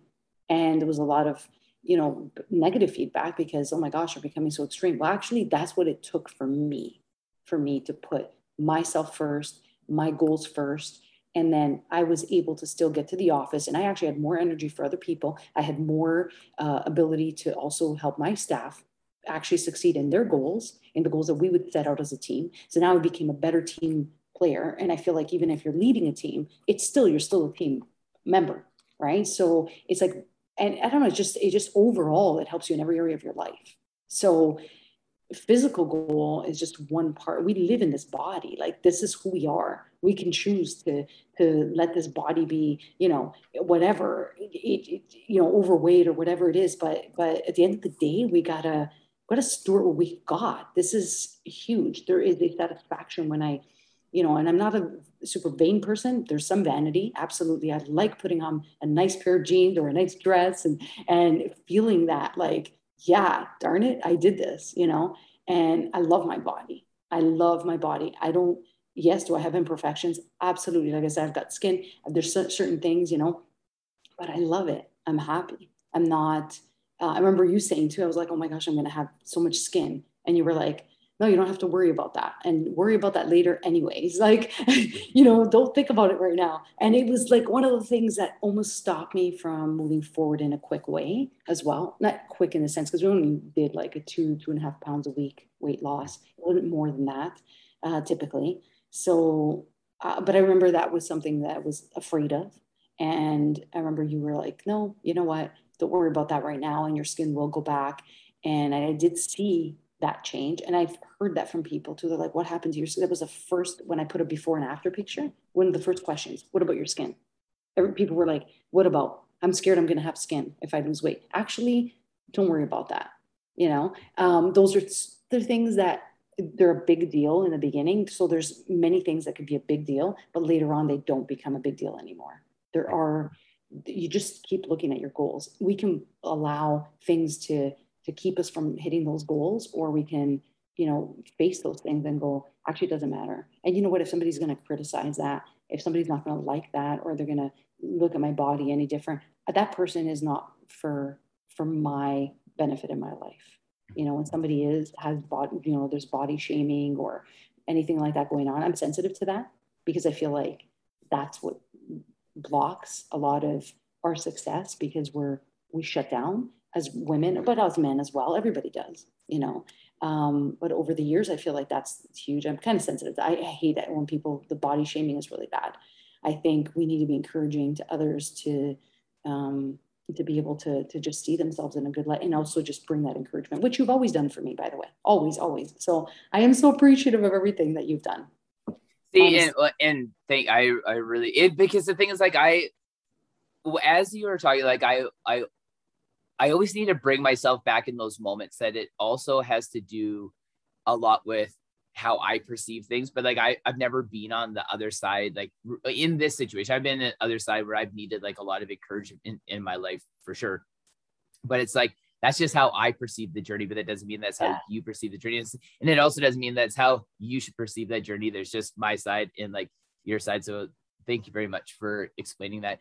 I see that, like, I remember when we talked about this component to it too, of like just the different elements of struggle. This is one of the things that you kind of highlighted there, where like you were dealing with, you were talking about like the skin. This was like a fear that, you know, that you manifest, which is such an interesting fear where it's so attached to success, but there's almost a certain amount of failure attached to that success. Cause it's like, well, this is a part of the net gain. I'm going to have this loose skin to be able to deal with, you know, but forgetting is just like, it's attached with this enormous amount of success. So in that arena, you know, you also get into this area where, you know, guys may be looking at you differently, you know, like they get all this extra attention. Was there ever a point, and like, is it hard, or like, you know, just looking at it, you know, through the lens of now, where it's, like you lose this weight, but you might be stuck in this image in your mind of that, like you have all this weight still, but you're being treated differently in life because of how you physically look now. Was there ever an area in your, or time in your life where it was like that? Yeah, there was a time I was actually on vacation. This is interesting, because I realized in a moment of time, I was actually on the beach, and I was wearing my bikini, and I didn't necessarily own it in the moment. I was just happy to be under the sun, you know, just in my own mind. Like I was like, yeah, this is awesome. You know, you're on vacation, relaxing. And then all of a sudden there was like I'm walking by, and there's like these guys playing volleyball, and they were super buff, like buff. Like, you know, you do the double look, you're like, wow, there's lots of nice looking guys. Okay, so I'm walking by, all of a sudden one of them just stops and goes, hey, we need another player, do you mind coming? And there was a lot of women there they were around, and there was a lot of people, but here I was being invited on this team, and I just started playing I was like, yeah, sure, of course, I was interested in the sport. But in that moment, even as I was like hitting the ball, I was like, whatever, putting it over. And I was actually playing just as good. And they were like asking me, hey, can you come back? We're going to play again. Can you come back? And so all this, anyway, I was the only woman playing, yet there was all these women around, but I was suddenly picked out in a sense because I looked a certain way, because I was fit, because I can play the game. I wasn't just pretty. I was, you know, head in the sand sometimes. Yeah. You know, so it was just like, yeah. So that was a moment for me where I was like a visitor in my own body kind of thing. In the moment, they're going, wow, like they just saw me part of this, but I didn't feel fully there yet. Inside, it was still a bit of a struggle internally, because and one of the girls that used to do my wardrobe, she used to say, you know, you got to get out of your fat brain. You can't wear that anymore. Like you're not fat anymore. You're actually skinny. So like that word even was like, oh no, that's not me. But actually I had to accept that and go, actually I fit into an extra small. That's what I fit into. And that's what I had to accept myself.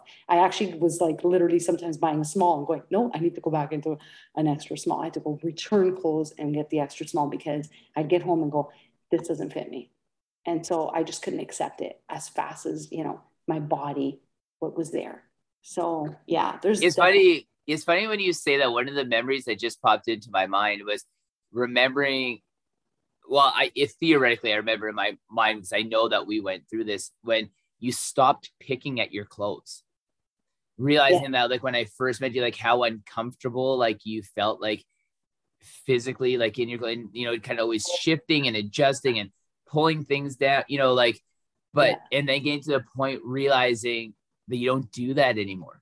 Like you just, how emotionally less taxing that is, because a lot of you're doing subconsciously.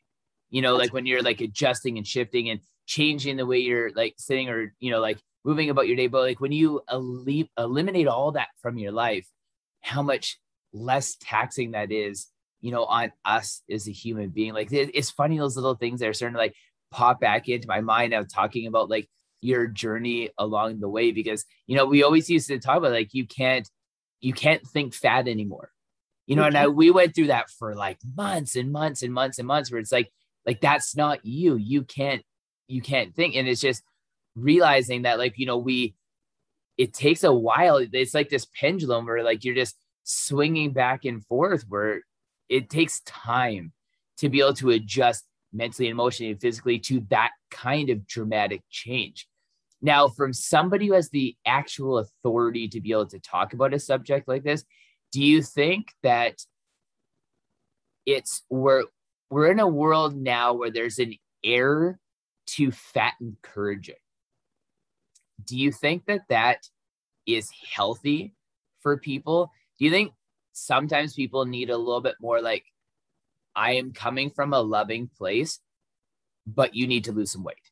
You can't really have that conversation anymore in today's landscape, where where there's no near like from you, like people will never validate my opinion because of the way that I look and the things that I do. Like I immediately lose all authority to be able to talk about it. But like you as a woman, like you as somebody who's lost the weight, like you've gained that authority to be able to talk. Like, how do you perceive that environment? Like, do you think that it's setting people up for failure, saying like, you know what, it's okay that you are 60 pounds overweight, 100 pounds overweight, 120 pounds overweight, instead of just saying like, I'm coming from a loving place, but this is for you. I need to have this conversation with you because this just isn't healthy. Like it's not healthy as a human being to be 40 pounds overweight, 50 pounds overweight, never mind extremely overweight. So what's your opinion on that? Because that's where we are. I think in this right now, I think we're in a good place to be able to do that. But at the same time, people have to be ready. So I think speaking about it, bringing awareness, talking about it, and yes, bringing that sort of all around good, healthy thought process on it is good, because some people don't, if they're not ready emotionally for it, or just mentally in a place of like, yeah, I'm going to do this. If they're not, then it could do some damage. It really depends. I think when you're talking to somebody one-on-one, I think generally speaking, we should be able to talk about it. Absolutely. And we need to, especially in times like this when we're like, you see the world so divided with the vaccine and all that. And I'm like, just at minimum, we need to prepare our bodies for anything, to be able to battle anything. So health has come to the forefront, even in this past decade, right? It's been done in so many, there's good voices and bad voices. Like people are, I think for me, I think it's just a matter of being able to express what my journey has been, so I can encourage people that, yeah, you can, just as long as people could believe in themselves. That's where I came from. I'm not the one to walk up to somebody and say, yeah, you know what, you should. But if if the person is close to me in my circle, I will, like I'm constantly, even with my sister, for example, and you're seeing the change. She's rowing now. You can see that. I try to encourage her, but it's taken a while, and she wasn't necessarily ready in the beginning. Now she's rowing, and I've got friends that, so it's just being sensitive to the fact that not everybody's ready, but when somebody is ready, that's the time, and there's no holding them back. And that's the time where we need to be the most encouraging and understand that it is not easy. Like you said, there is such a journey. I feel like literally now, I don't need to explain myself. When people see me, they would never, they're just shocked when I say I lost 100 pounds. You lost 100 pounds. Yeah, I did, but I was in a mental state for a while where you could still see the 100 pounds in my mind. Not physically, but in my mind, those pounds were still there. So there's a transformation that happens on a physical sense, but there's a transformation that happens on a mental state and emotional. And so that's I was just with one of my girlfriends who's actually a power lifter. She's competing this fall, and she was just last night. I was out with her. She came over. I hadn't seen her in so many years, and we were just talking about this. And like, she doesn't, it's just different. Powerlifting, of course, is different, right? It's a different sport, but and we're just super encouraging to one another. And she was like, "Man, I just don't get this," And likewise, I feel like her and I, we can encourage each other. We totally have different diets. We totally have different training schedule. We totally have different coaches. But we can encourage each other. So it's respecting one another for where you are in life, and just being that encouragement wherever. It's not with a purpose of, hey, I'm going to change you. I just want I always go with this motto in my life: never leave a person the same way you found them. Always encourage them for the better. always support that where they're at. So it's finding where somebody's at and then supporting that in that area, because you'll never change somebody. Everybody has to make their own choices. And I respect that. I had to make my own choices. I wasn't ready at certain times. When I was ready, because it could be detrimental, but and push somebody backwards when we push them at the wrong time. I needed your strength, and that's where you were like, you were strong with me and you were like able to just say it as it was. And that's a huge strength of yours. And so that's why it was amazing. And it worked with me. It worked. Now you get, so I don't know, like, I think you're right. Like for me, I do have skin in the game. I do have, so I'm able to say things to people that are not as offensive maybe, Yeah. but you know what, it can be a bit, because you just can't believe that it could be achieved, right? When you're at that size or at that place in life. Now people are believing it more than ever because you can see the transformations. We're living in a great time to be able to see people change and transform, because now fitness has come to the forefront for years now. So almost like it's saturated, it's everywhere, because so it's in our face. I don't think we can avoid it now. So we have to be able. Yeah, it's. I hope that makes sense. But yeah, I'm encouraged. Yeah, what pops into my mind when you're speaking is something that like we always talk, like you and I have talked about lots. I talk about this with everybody, and I think it's kind of globally accepted, is that social circle, like how key that really is to like our success in anything, like especially when it comes to fitness, because there's a few things in life that demand constant daily attention, and health, like being healthy is constant daily attention, and your social circle is going to be pivotal for the success of that. Where you say like, just even if it's somebody who's lifting different than you, eating differently than you, but your cohesive goal is health.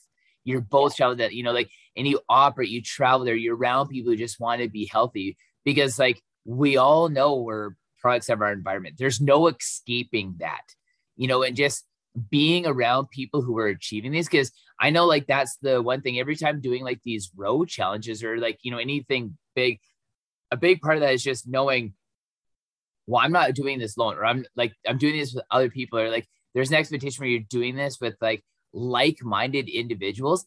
And the part about that I love is just knowing that I have people like that in my life who think and value the same things that I do. Like I love that aspect of life where it's, you can lean on that, where like when you're doing things that may look extreme to other people, they're actually just day-to-day things for others. Yeah, absolutely. Absolutely. Yeah. No, you have to have that fundamental, that just fundamentally, you got to believe that. And that's the thing, is everything has to align to what the goals are. Like if somebody's goal might be just simply to lose weight because they want to look good, and somebody's, and that usually kind of, I find that's like, okay, well, that's temporary. At the end of the day, if you make health and fitness your lifestyle, health has to be a priority, generally speaking. So that might mean a little bit of a different, some people will go totally vegetarian. Some people will go, like I've done the vegetarian thing for a little while, but I didn't necessarily stay. I love my chicken proteins, more pescatarian for me, but I don't know, like it's just your goals. What are your goals? And having that support system, 100% what you said, that is key. That is key. You have to, whether it's a community like this, your platform, whether it's a community, knowing, hey, you know what?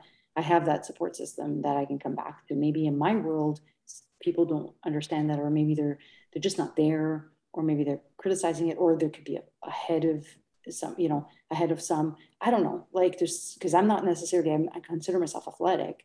I love being around athletes. I love being, and I'm so supportive of that. Am I an athlete? Would I consider myself an athlete? No, but I'm athletic. So I feel like that's the, finding your place, finding what your goals are, really honing in, zeroing in, laser pointed. What do I want to achieve in my life? What brings me to that place of fulfillment?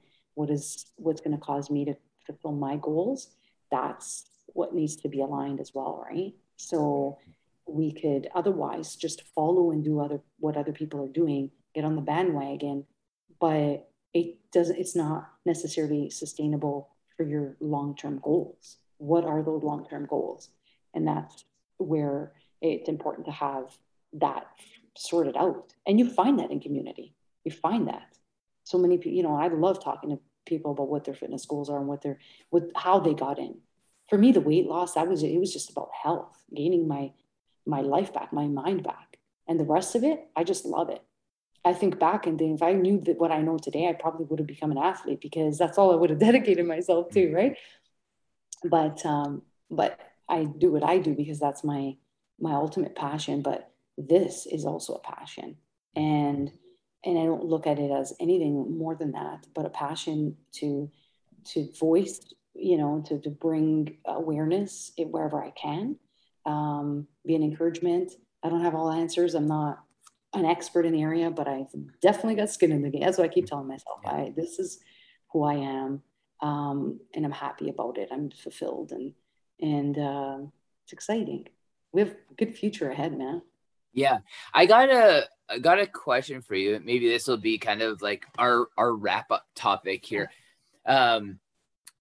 What did it feel like to lose a community that you spent so much time helping build? Because like that's kind of like what we've been talking about for the last 5-10 minutes is just having like a great community of people around us, people who are looking to be able to support us. And like obviously you went through like your divorce and lost a massive community that you're a part of. How hard was it to do that? Because that's usually what really throws the wheels, or the wheels come off the track, at that point in time when we lose. Because you were talking earlier too about how like losing like our support systems, and because then losing your community would tap into like our mental and emotional resources of you feeling that, you lost your support systems when you moved from Toronto to Vancouver, or when you isolated yourself from your friends and family that you grew up with. Like, how hard was that at a time when there was so much change? Because this was all like right at that time when you've lost over 100 pounds, right at this time when you're going through a divorce. Like, what did that mean to you? Like, how did you get through that? Yeah, it was dark. It was hard. But the one thing I did find is coming back to fitness was my kind of like my release and my like stress reliever basically, right? Because I found myself in fitness. I found myself again, my mind.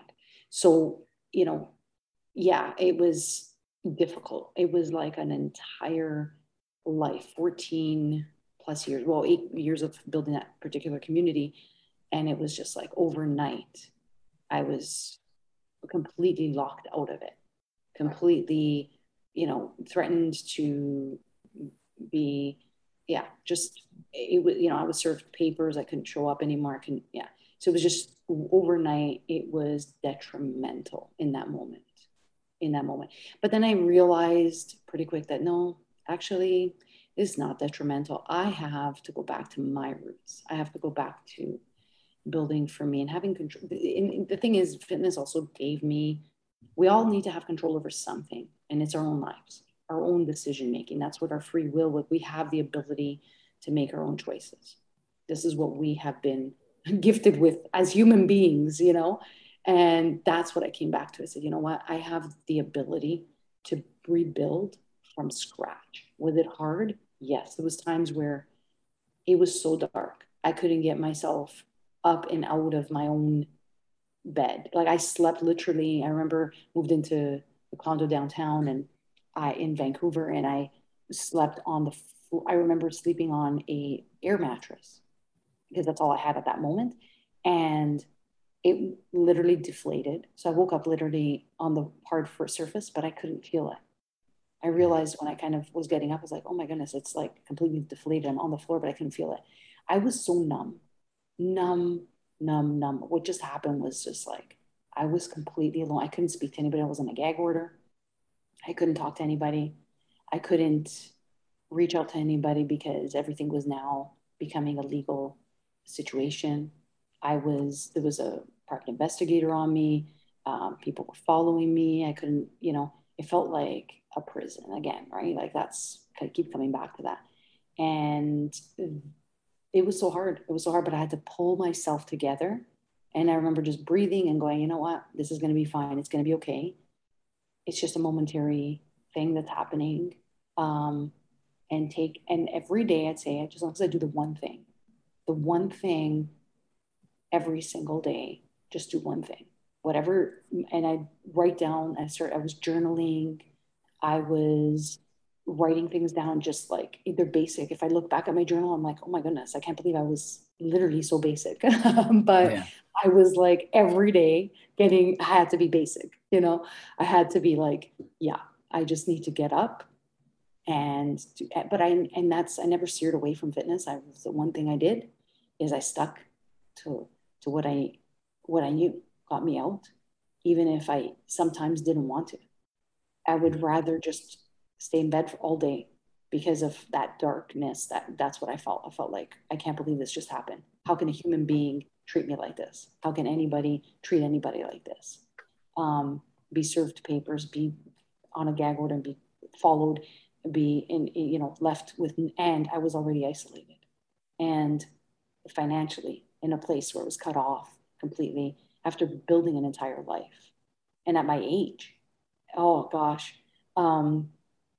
yeah, it was dark, Blake. It was dark. It was bad, but I pulled it together. I pulled it together, and I don't wish anybody that what I went through. I don't wish that on anybody. But you pull it together, and I realized that the weight loss, that was what triggered everything in terms of getting my life back, right? Like I had to get my mind back, and then that brought my life back, the actual physical weight loss. And then that was it. It was me. Now it was like I was facing the world, and that's what I'm doing. I'm rebuilding. I have an amazing community of people. My social life, even in this pandemic, has been amazing. I've reconnected with friends from my childhood. Amazing, amazing. I do not need to go a day without seeing people. I actually have to make sure to give myself the time and space to be alone so that I can recharge. Otherwise, my schedule will be totally taken up with either social events, work, clients, that sort of thing. It's nonstop. And it's because now I am who I am, which is who Sabina is, right? So I'm happy. I'm proud of it. I keep coming back to that, and I harp on that because I say that's all that counts. Be yourself, and you bring value to the world based on who you are, your decision making, and that's bottom line. At the end of the day, what more could we just got to bring that value, and the rest of it doesn't matter. Criticism don't matter. People will always have opinions. People always try to tell you what to do. They'll always tell you what what they see. And I listen because I am a teachable person, and I will listen, and I'll understand where they're coming from. Always seek to understand, then to be understood. I'm always about those principles. I'm always about hearing where they're coming from, what their experience is, right? And just allow myself to be myself, allow others to be themselves, everybody around, accepting people for who they are, whatever their journey is. We can't change people. We got to allow people to make their own changes. When you allow them to be themselves, they're going to make changes because everybody wants to be better at the end of the day. It's not many people who don't, unless they're in a really, I was I would say kind of depressive state, but I'm not given to depression. I'm not really a negative person that way. So I don't really last very long. You can knock me down, but I'll always get back up. So I don't live in my mind very long at all.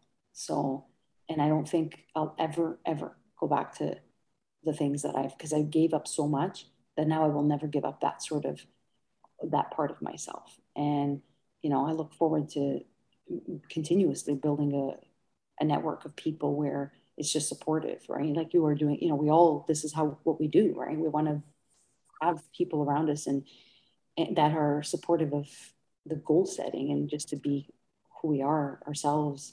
How I always say, to run our race, right? So, some people, life is a marathon.